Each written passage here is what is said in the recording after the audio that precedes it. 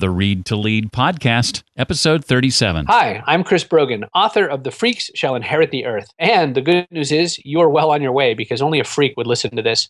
It's the Read to Lead podcast with my friend Jeff Brown.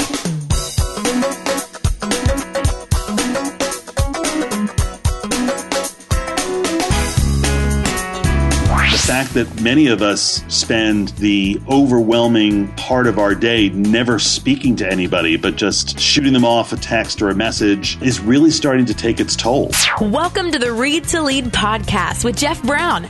Jeff believes that if you desire to achieve true success in business and in life, then consistent and intentional reading is a must. The Read to Lead podcast will not only help you narrow this ever-important reading list, but also bring you key insights and valuable feedback from some of today's most successful and inspiring authors. And now, here's Jeff. Thank you, Joy. Welcome to the podcast dedicated to your personal and professional growth. We'll sit down with a successful and inspiring author and talk about their latest book and, depending on their area of expertise, each week their thoughts on leadership, personal development, career, marketing, business, or entrepreneurship. In this episode, we'll talk with Bill McGowan, co-author of Pitch Perfect, How to Say It Right the First Time, Every Time. In today's episode, Bill will help you understand how to inspire others on your team to do their very best, how to make the most of your staff meetings and stop wasting time, and how to stand up in a room full of people with confidence and command. I want to tell you quickly first about how you can attend for free the first module of Podcaster Academy. 4 modules taught online along with one-on-one coaching from me to you, and you can attend the first module on April 3rd absolutely free. All you have to do is let me know you'd like to attend. Just send an email to info@podcasteracademy.com. That's info@podcasteracademy.com and put attend in the subject line, and let me know you'd like to attend the first module absolutely free with no obligation. You can find out more about Podcaster Academy in the meantime at podcasteracademy.com. But again, if you'd like to attend, just put attend in the subject line and address it to info@podcasteracademy.com. Bill McGowan is the founder and CEO of Clarity Media Group. A 2-time Emmy Award-winning correspondent, Bill has conducted hundreds of interviews with newsmakers, CEOs, celebrities, editors, attorneys, athletes, and authors. He now uses that experience to coach and train everyone from corporate CEOs to celebrities like New York Giants quarterback Eli Manning. He also speaks regularly to large corporate audiences at such companies as Credit Suisse, Condé Nast, and Campbell's. And he is also the co-author, along with Alisa Bowman, of Pitch Perfect, How to Say It Right the First Time, Every Time. Well, Bill, let me officially welcome you to the Read to Lead podcast. We're very excited to have you on today. Thank you, Jeff. It's great to be here. Well, I wanted to start off by digging into a little bit of your background just a bit so we can understand, Bill, what uniquely qualifies you to write a book about communications and public speaking more specifically. I've essentially been a storyteller my entire life. I was in television, news, and production for over 25 years. And over the course of those years, I think I did sit-down interviews with people thousands and thousands of times. And over the years, what became really clear to me was that there was a lot of excess in how people communicated, a lot of wasted words. Sometimes I would shoot an interview with someone that would roll 30 minutes of videotape, and I was only after maybe a 12 or 15 second soundbite. But it would take the 30 minutes to get that one little nugget that I really wanted. And so inevitably over the years, I think I was already doing then what I do now, and that is critiquing how effective and efficient people are at communicating.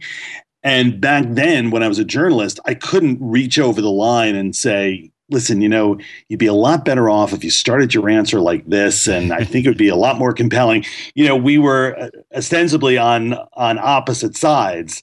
Now, that's what I do. I play the role of an interviewer for many of my clients, and after the interview is over, that's the kind of guidance I give, telling them what to steer away from and what to focus in on. We have similar backgrounds. I come from a radio background, and it wasn't unusual for a client to want to come in and voice their own commercial.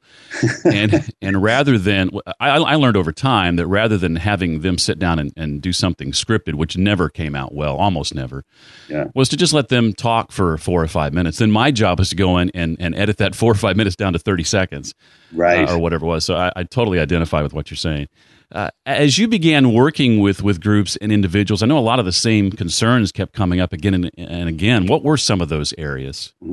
I think in the business world, everybody is embracing this notion that their executive presence has a lot to do with the possibility of their advancement, how they're seen as a leader.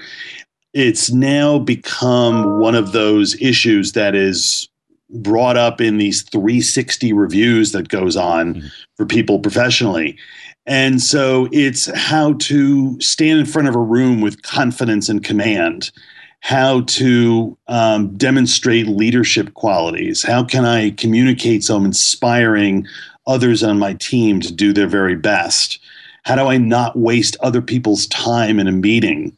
How can I get to the point, inspire people, position myself as a thought leader, and then all those little techniques. I've had clients tell me, "Can you work on this person's voice? It just isn't the kind of voice that we want to really stay engaged with for more than 2 or 3 minutes. How can I fix filler language, the ums and the ahs, the rambling?" So those are all contributing to the perception of somebody's leadership abilities and their executive presence, which has really established itself as one of those core requirements for people to get ahead in business today. Now, when you say folks would ask about, fixing someone's voice, are we talking about like the tone, pacing, anything specific? Yeah, it's interesting, Jeff, because I find that the human voice is a little bit like a fingerprint. I think you're born with one, and there are little modifications you can make in it, but essentially that's what you're going to speak with for the rest of your life. But there are techniques I find that I teach clients that can make their voice more interesting to listen to, techniques to help them make their key points resonate a little bit more.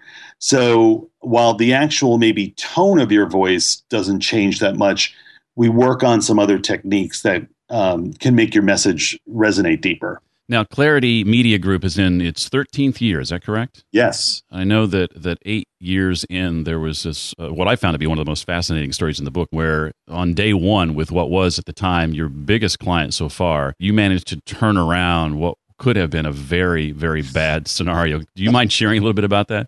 Sure. It's a story that I tell in the book that really points out the fact that, we all have these moments where we do the unthinkable. And for me, it was day one of working at Facebook and doing communication coaching there. And I just kind of neglected to realize that Facebook was then based in Palo Alto, California, down in Silicon Valley. And I showed up at the address that I had in San Francisco, which is a good hour away. So I have the cab drop me off at the address I have written down, and it turns out to be a nail salon. And in the height of my denial, I thought, well, maybe Facebook's above the nail salon. Is that possible? So, of course, it wasn't. And the word on the other end of the phone was, well, you better get here quickly because we're not happy with you. And, of course, they weren't happy with me. This is day one. It's a terrible way to start. So I hop in the cab and ask him to break every speed limit going down the 101 to Palo Alto. But I decided I really need to diffuse what was just a bad start. So I decided this is a moment where I really have to fall on my sword cleanly and effectively. And so I sent a text to Brandy Barker, who was the head of communications at Facebook, that basically said, listen, terrible way to start the day. This is on me, all my fault. All I can tell you is once I get there, we're going to have an amazing day. And what normally I'm a big proponent of face-to-face, voice-to-voice communications, but I felt as though working this out over text, letting some of the toxins get released by texting, was a good strategy here. And of course, Brandy, replied by saying, "This is not only a bad reflection on you, it's a bad reflection on me. I rolled the dice. I'm the one who brought you in." So I let her vent a little bit over texting, and we kind of got that all out of our system. And by the time I arrived, she was the picture of professionalism, gracious, warm, and it turned out to be, in the end, fortunately, I made my prediction stand up. It was a really great day, and my hiccup in the morning was in the rearview mirror at that point. This is the third time on the show in the last month where we've had a guest on talking about this topic of communications. And one of the common themes that keeps coming up with Ryan Avery a couple of weeks ago and Carmine Gallo, who wrote the book Talk Like TED, is this idea, a very simple one, really, of practice, and that a lot of folks just don't do enough of it. The first time they're delivering their talk or communicating an idea, if it's an office or meeting setting, is in that setting. Share, if you would, what you call the secrets of pitch perfect communicators. I know practice is first on the list. I find that people who are really good at this are relentless self-improvers. They will practice something 10, 12, 15 times so that they are extremely comfortable with the content. There's a real familiarity to how the content's going to flow. And the danger here, I find, is that the better people get at communicating, the more likely they are to shirk the prep time. You mistakenly think, "Oh, I've done this dozens of times. There's no reason why I can't nail this with less prep." And it's really interesting. Even the best communicators in the world, presidents of the United States, get caught, and it shows when they don't put in the necessary prep time. So, and today it's so easy to do meaningful practice. You can record yourself on your tablet, on rolling video on your smartphone. It's really important that I tell clients, you need to not only practice, you need to warm up before an event, and warm up out loud. That means in your hotel room, the morning you give a presentation, say the first 2 minutes out loud. You want to get everything warmed up. It's a very different dynamic than silently playing in your head what you imagine you're going to say. So practice and warming up is absolutely essential no matter how good you get. And then I think there's this element of distinctiveness that's really important. We seem to learn how to present and how to communicate information through osmosis because we all have to sit through other people's presentations. And so there's this sameness about how we go about giving a presentation because we've learned it from everybody else. And it seems like everybody's stuck in this very narrow conformity zone where people start their presentation with the classic, tell them what you're going to tell them, and then tell them what you told them.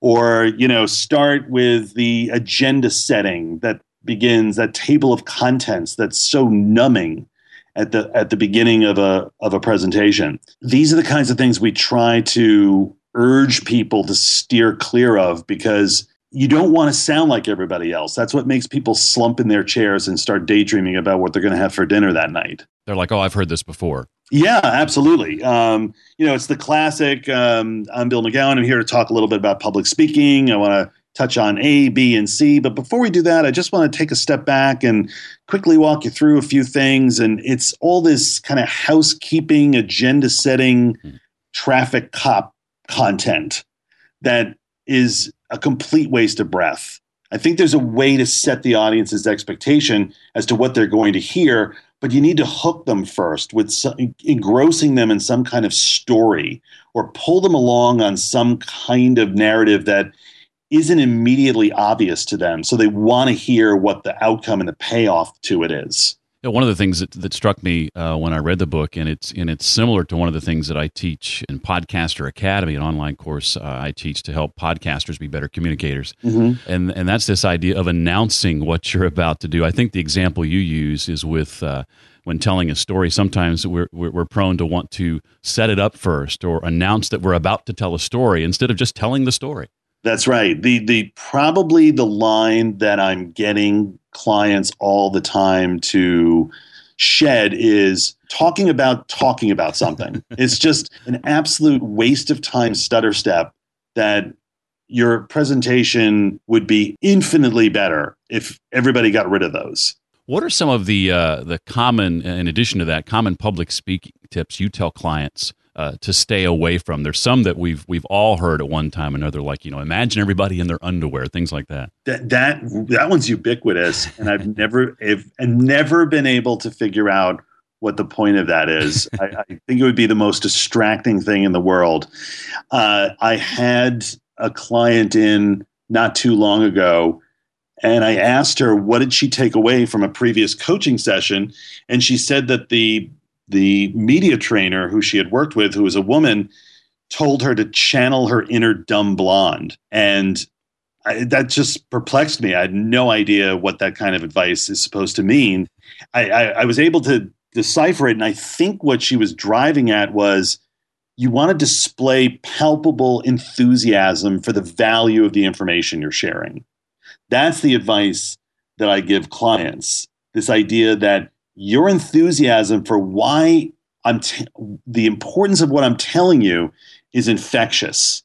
And if you get up on stage or you stand in front of a room and your number one priority is just getting through this cleanly without any major hiccups or mistakes that would be embarrassing, you're going to deliver it in a very flat way. That should not be your definition of success, the idea of perfection in delivering it. You would be much better off making your definition of success. Let me really put my back into this. Let me show why this interests me, why I think this is a good idea. Let me convey my own enthusiasm for what we're pitching here. And then if you have a couple of stumbles and hiccups, that gets so minimized by the fact that your audience sees that you're pumped up over this subject matter. I had a colleague say to me recently, Jeff, I notice a lot of your guests comment on your questions, and they'll say things like, well, that's a great question. They must really think you're a wonderful interviewer. And I said to them, before I even read your book where you talk about this very thing, I said, no, they're just stalling. It's true. And I think it's become a very transparent stall tactic. When I see somebody do it in a television interview, that immediately says to me they don't have their answer ready. And in fact, I was training a group of people from a company one time, and I, in the role play interview, asked the guy, so how long you been with this company? And he said, that's a great question. I thought, no, actually, that's a terrible question. I was just trying to get some information there. So it's been taken to its most ridiculous extreme. Well, if you're not ready to answer a question like that, then you got some bigger problems, right? Right. Well, obviously, in the 21st century, the ways that we communicate are so drastically different than when you and I were younger. Right. They're changing. It's much, much faster. And you talk a bit about, in the book, what you call the atrophy of verbal communication. I thought your observations were very astute, and I wondered if you could share a little bit about what you mean by that. Our verbal communication skills are like any muscle in the body. And if you stop using them, they get flabby and they atrophy. And I think given how much technology has provided us with so many other forms of communicating, texting, emails, Instagramming photos, we rely on the spoken word less today than we ever have before. And I think we're losing our ability to be concise, persuasive communicators. This is something that we're constantly working at as coaches. It's a big reason why I wrote the book, because there are things that can happen in verbal communication that just exceed any other form. And the fact that many of us, maybe at work, spend the overwhelming part of our day never speaking to anybody, but just shooting them off a text or a message, is really starting to take its toll. Similarly, one of the things that Bill touches on early in the book is this communication gap between men and women that exists in the workplace. Bill, I wanted to give you the chance to share what Clarity Media is doing to try and close that gap a little bit. I would say probably 70 to 75% of our clients tend to be women. And I love working with women. I find them to be great collaborators in a coaching session. They're eager to be better.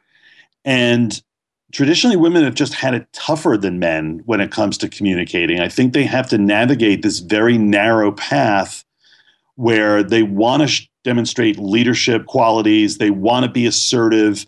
They want to show conviction behind their ideas. But at the same time, I think people are so quick to label them as humorless or cold or, of course, the word that's right now on everybody's mind, bossy. And there is a lot of truth to this movement right now about ban bossy, because women are easily accused of being bossy just because they're showing leadership qualities and how they communicate.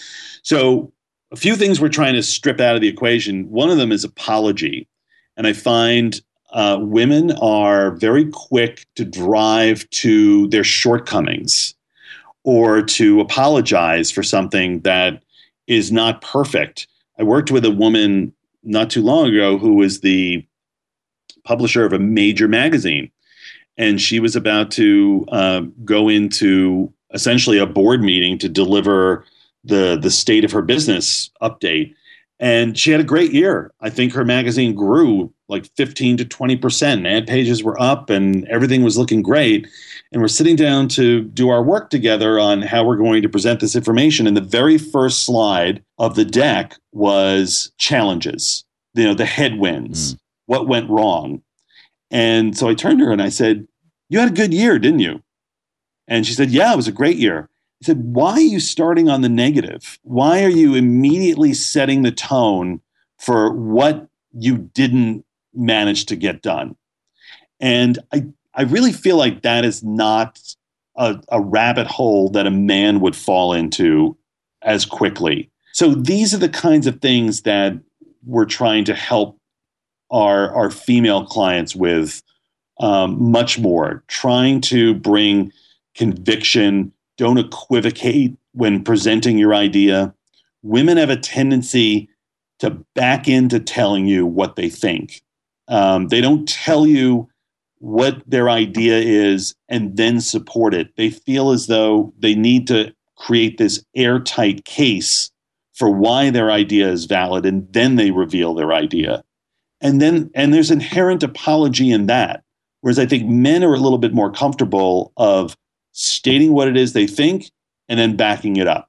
And that has a little to do, right, with the fact that men are less concerned with what people think. Yeah, absolutely. Well, if you're anything like me, you're somebody who likes to repeat the same point over and over. This causes my wife to roll her eyes when I do this. I think that happens with all married couples, doesn't it? Yeah, it does.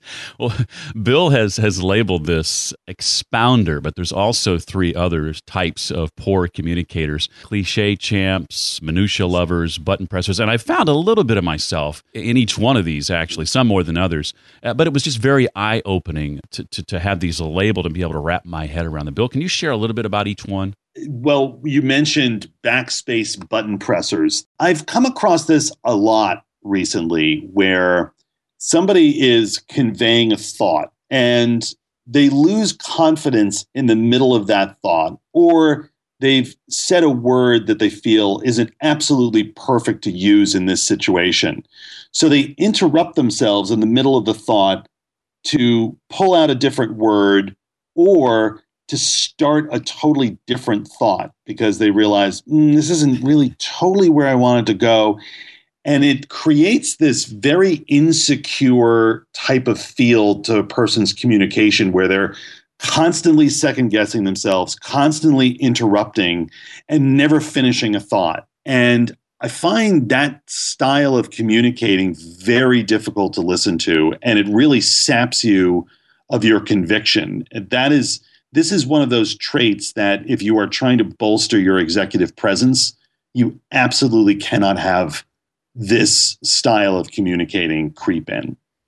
And I find, interestingly, it happens with a lot of print reporters, writers, when I work with them, either coaching a book author to go on television or coaching someone from a major newspaper or website who's going to be interviewed, they sit down at their computer and they write away. And the minute they write a word that they don't love, they hit the backspace button several times. And then they type what they think is the perfect word. And interestingly, I find people from the print world mimic that style in spoken communication. They're constantly trying to improve the thought in the middle of the thought. And what I'm always coaching them is, no one besides you knows that that wasn't the absolute perfect way to say that. You know, the best way to say something is the first way you thought. If it's not going the way you want, pull the finish line of the answer closer to you, wrap up that thought quicker, and then you can move on in a new sentence, a new thought to what you really want to convey. Minutia lovers is next on the list of poor communicators. We can often think that the more details, the better, but that's not always the case, is it? Yeah, I think there are details in storytelling that wind up really bogging down the story that really are of no consequence to the person listening. You know, if you're telling a story about the time that something happened to you when you were in Dallas, and then you interrupt yourself by saying, you know, actually, I don't think it was in Dallas. I think it was in Austin. You know, no one listening to that really cares. And I think we've all had that moment at a cocktail party or some social event where we're in the middle of a story and the person we're speaking to suddenly is now looking past our shoulder at, you know, who in this room actually would be more interesting to listen to.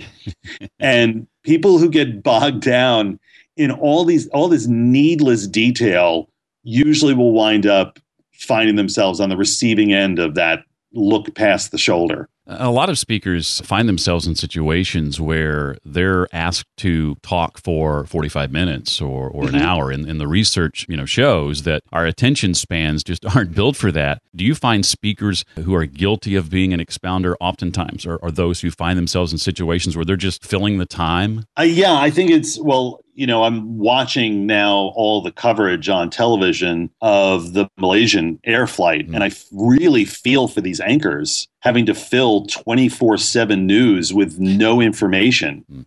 That's sort of the ultimate, my gosh, how could you possibly talk for this long without content? It's sort of an exaggerated example, but I'm always advocating to people, try not to talk past your content. If you're asked to speak for 45 minutes and you have 30 to 35 minutes of content, don't gratuitously put 10 minutes of filler in. If you can come up with a couple of video clips to break it up at, say, the 10-minute mark, the 20-minute mark, there's always this need to change it up. Every 10 or 15 minutes, all these studies show that 18 minutes is the point past which your audience's attention starts to fall off the cliff. So when I'm doing a presentation, I usually try to do something radically different every 8 to 9 minutes, just to change it up and reignite the attention of the audience. But, one of the greatest gifts you can give people is time back in their day. So if we're talking about a meeting, maybe that meeting has been calendared for an hour, but if you send everybody back to their desks 20 minutes early, that's one of the greatest things you can possibly do in their day. Everybody should be thinking about, how can I get through this content thoroughly yet efficiently and not waste people's time. One of the things we did at a company I used to work for, Bill, was we set an ending time to meetings, because we found when we didn't set an ending time, then the meeting took however long it quote unquote needed to take. Yeah. It forced us to be more aware of how much time we were spending on each agenda item. So as we went along, we could make decisions as to whether or not we needed to table something in order to allow time for the next thing, or whether or not this thing we were stuck on needed the extra time we were giving it. Yeah, that's actually a really good strategy, to put an end time to it.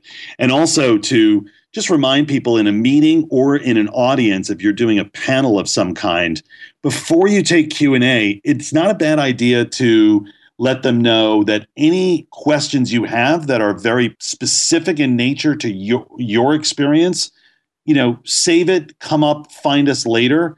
I find that when people get up to ask a question in a big setting, their question is so focused on them and not relatable to the rest of the audience, that's a big time waster. Yeah. In the book, Bill introduces the 7 principles of persuasion and dedicates a chapter to each one. We've talked a little bit about the headline principle and how not to open a conversation, things like agenda setting and clock watching.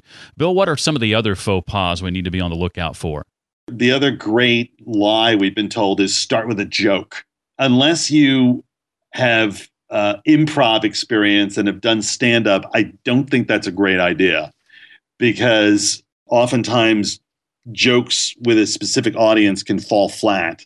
And if you start off with a joke and it lands with a thud, it is going to completely shake your confidence for the rest of the speech or the presentation. So I feel like that's too risky a roll of the dice. I think you'd be much better off starting with a story that has humorous elements to it, but that the story or the punchline and payoff to the story is really central to the theme of your entire talk.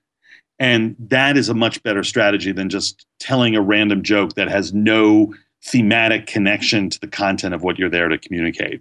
I joke about this a lot, but it's absolutely true. At every hour of the day, I have heard people apologize for the time slot that they have to get up to speak to an audience. I've heard it at 9 a.m. The first thing out of their mouth in front of the room is, listen, I know we had a late night. Everybody's really tired this morning. I've heard it before lunch. Everybody's hungry. I know I'm the only thing standing between you and the buffet table.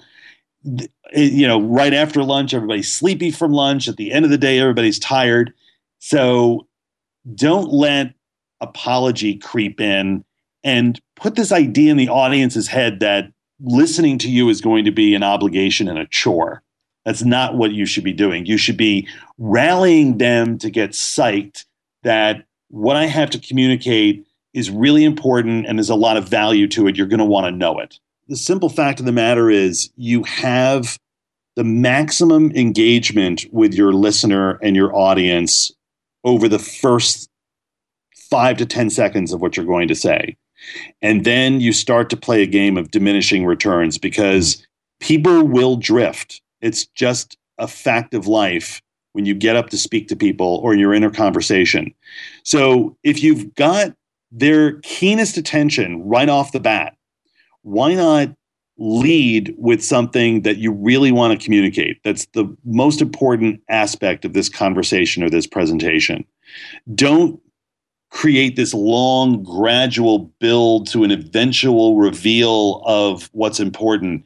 Start off right off the bat with what you think is most important for them to know, and then maybe illustrate that idea with something very visual, an example, a story. I think I know in your podcast, you've had this as a subject, how to be a better storyteller.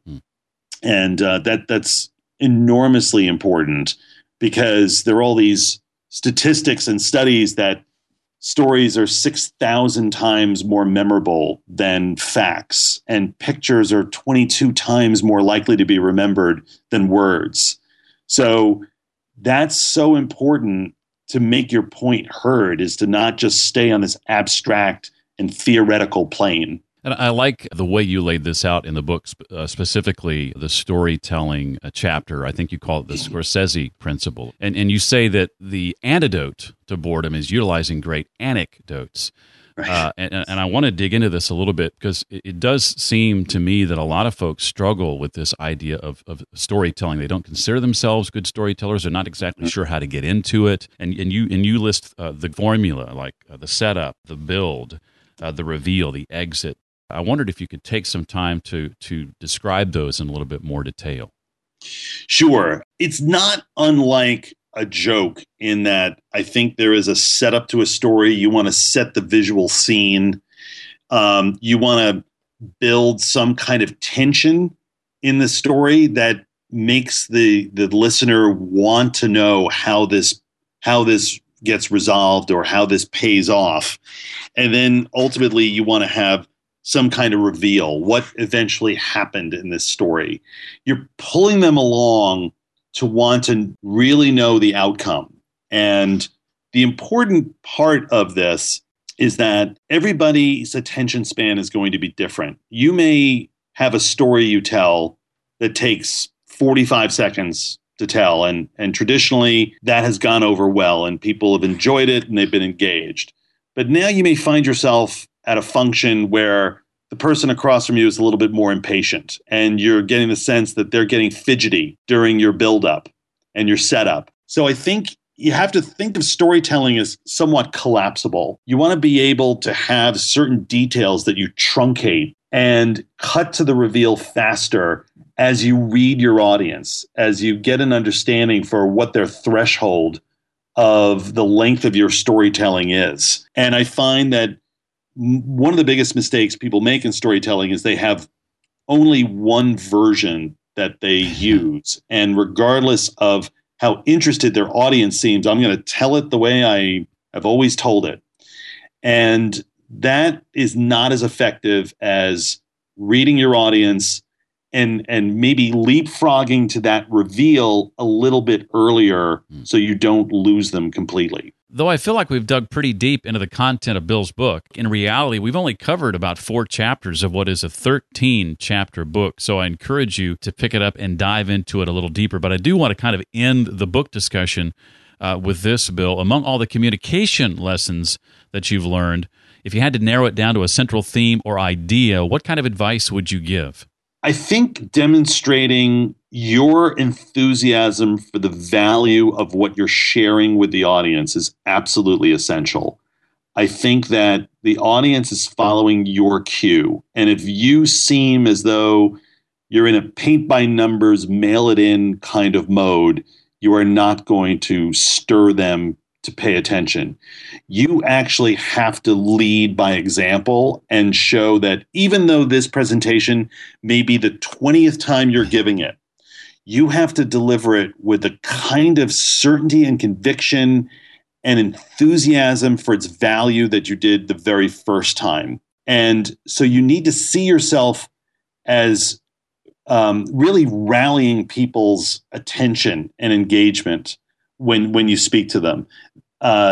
It will be infectious if you demonstrate it. And also having on display this absolute certainty behind your ideas. People will disagree with you. And I think it's fine to validate other people's skepticism, but don't let it torpedo you completely. You want to really have a well thought out, well rehearsed idea of how you're going to support your ideas if you wind up being challenged in a meeting, in a presentation, or even one-on-one with your boss. Sometimes communication is a lot like chess. You want to go into the game really knowledgeable about your own game plan, but you also want to anticipate other people's moves. And if I put forward this idea, it's likely that the person on the other side of the desk may challenge me with this kind of question. How do I respond to that when I hear it? It's really helpful sometimes to think 2 or 3 moves ahead. Well, you've, Bill, had the opportunity to impact a lot of people with your work. You mentioned Facebook and working with Sheryl Sandberg and Mark Zuckerberg, of course, and people like Eli Manning and actress Katherine Heigl and Wynton Marsalis and folks like that. At the end of the day, what do you hope your legacy to be? It's interesting because so many times at the end of a session, I have had the trainee say, wow, that was really helpful. It really helped me think differently about some things I've always struggled with and how I articulate myself. Do you have any book you know of that I could read to sort of keep this training going? And for years, I would say, I haven't really come across one that that really hits the nail on the head. And so my big motivation for writing this book was to replicate as close as I could an in-person one-on-one coaching session that covers just about any kind of high-stakes communication scenario you could find yourself in. So I've had people who've gotten an advance copy of the book write to me and say, I'm so glad you sent me that that copy because I read it, and then I went in for my first job interview in 15 years. I stopped to raise my kids, and I've been out of the workforce. And after I read your book, I really went back and changed my answers that I planned to say. And I heard from this friend of mine in London who went for this job interview, and she said, I got the job.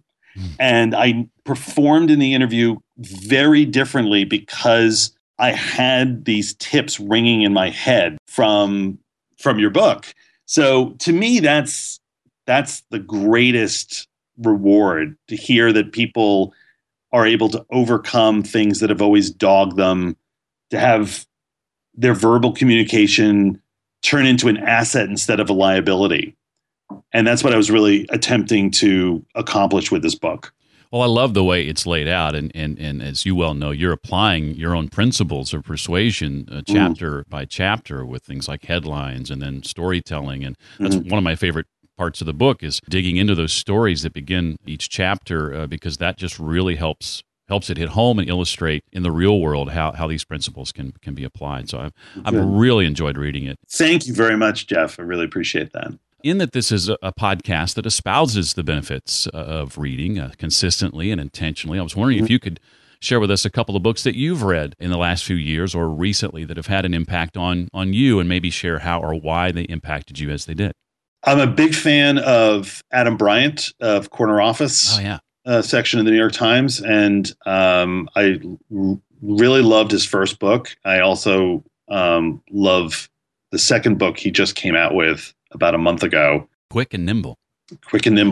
And, because I'm also the head of a company, so I found his collection of leadership lessons from really interesting and diverse group of people incredibly valuable, and a lot of the ideas in those books are creative. They're not just routine leadership lessons. So those books I've really enjoyed, and Adam's a great writer. And I also obviously a big fan of Lean In. Cheryl probably ignited such an important conversation with that book, and it's so thought-provoking, and it really does make you think very differently about, I know the women that I work with as clients have said that book has been enormously influential in how they see themselves in their terms of their career and their life. And someone who I know well, Nell Scavell, wrote that with Cheryl, who's a fantastic writer. So those are two that really jump out. Interesting that you mentioned them. We were thrilled and fortunate to have Adam on about 6 weeks ago. I think it was episode 32. And then Cheryl's on the bucket list to have on at some point in the future. What is the official launch date for the book? I want to make sure we know what that is. And where's the best place for us to find you and connect with you on the web? The book, which is called Pitch Perfect, How to Say It Right the First Time, Every Time, is being published April 1st. And I am not superstitious that date, or trying not to be. And the best place to find me on the web is at bepitchperfect.com. So that's BEpitchperfect.com. And the book is available for pre-order now, I would assume, right? It is. It's available on Amazon. I'm very thankful that Amazon has it as one of its spring picks. And also very, very thankful to the people at Fast Company that have identified it as one of the top 10 reads of 2014. So the bottom line is I just want it to be really helpful, beneficial, and useful to people in not just presenting in front of your boss or giving a speech. It's how to say you're sorry and mean it, how to take responsibility for something you did wrong and not have it sabotage you, how to talk up your boss at a party, how to give a toast. There are just a lot of different professional and personal scenarios that I hope that people will find the advice very useful. Well, I know when I discovered it in Success Magazine, the latest issue, there's a blurb on your book in the reading list section, and I saw myself in some of the communication faux pas, and I thought, I've got to interview this guy. I've got to get that book. So thank you to Success Magazine for turning me on to that, and also to Mariko Takahashi, who was wonderful. She is wonderful. We just connected literally 3 days ago. She got me the book the next day, and here we are talking. So I really appreciate her efforts on that as well. And so am enjoying the book, Bill, and I really, really mean that. I don't say that lightly. I'm really getting a lot out of it, and I highly recommend it to everyone. Thank you so much, Jeff. I really appreciate you having me on today. I have found Bill's book to be so practical. I highly encourage you to pick it up if you're looking to improve your communication skills, whether at work, at home, in front of large groups of people, whatever it might be. This book is a great how-to for improving your communication skills. There's a link to the book in the show notes. You can pre-order it now, as we mentioned, readtoleadpodcast.com/037 for episode 37. If you'd like to network with Bill, one of the best ways to do that is on Twitter. He's Bill McGowan 22. That's at Bill McGowan, McGowan 22 on Twitter. The Read to Lead podcast, by the way, makes a great conversation starter. Everything you'd like to know about Bill, his new book, plus each of the things we talked about today, the resources and links discussed, can be found at the show notes page created especially for this episode. Again, that's readtoleadpodcast.com/037. Please remember our sponsor, Podcaster Academy. And remember, you can attend Module 1 of Podcaster Academy in April, absolutely free. Just send an email to info@podcasteracademy.com and put the word attend in the subject line. And lastly, I would greatly appreciate it if you'd rate and review the podcast. This helps keep it in front of new people. And if you give it a 5-star rating and leave a written review so I know who you are, I'll be sure to mention you by name in an upcoming episode as a way to say thanks. To rate and review the podcast, just visit readtoleadpodcast.com/iTunes or readtoleadpodcast.com/Stitcher, or better yet, both. Got a brand new 5-star rating and review in Stitcher. Thank you, Jordan Collier at jcollierblog.com. Says he always looks forward to listening to the Read to Lead podcast. And 3 brand new 5-star ratings and reviews in iTunes. Thank you, John Dennis from Smart Time Online. We appreciate your comments. Says he loves the show. And also Chicago Val from inspirationwithval.com calls it one of her new favorites. And Herbie from billionsuccess.com says value-packed interviews. Thank you so much, guys. That's going to do it for this edition of the Read to Lead podcast. I look forward to seeing you next time. Thanks so much for listening to the Read to Lead podcast. As a subscriber, we challenge you to be more than just a passive listener. Become a vital member of the community. Visit us on the web at readtoleadpodcast.com and chat with other members at facebook.com/readtoleadnation. Until next time, remember, leaders read and readers lead.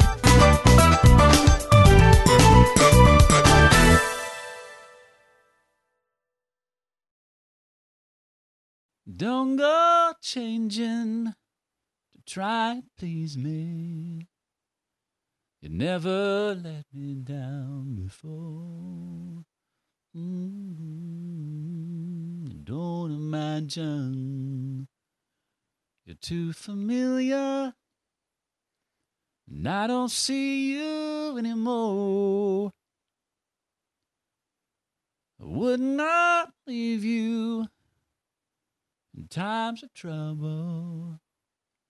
We never could have come this far. I took the good times. I'll take the bad times. I'll take you just the way you are.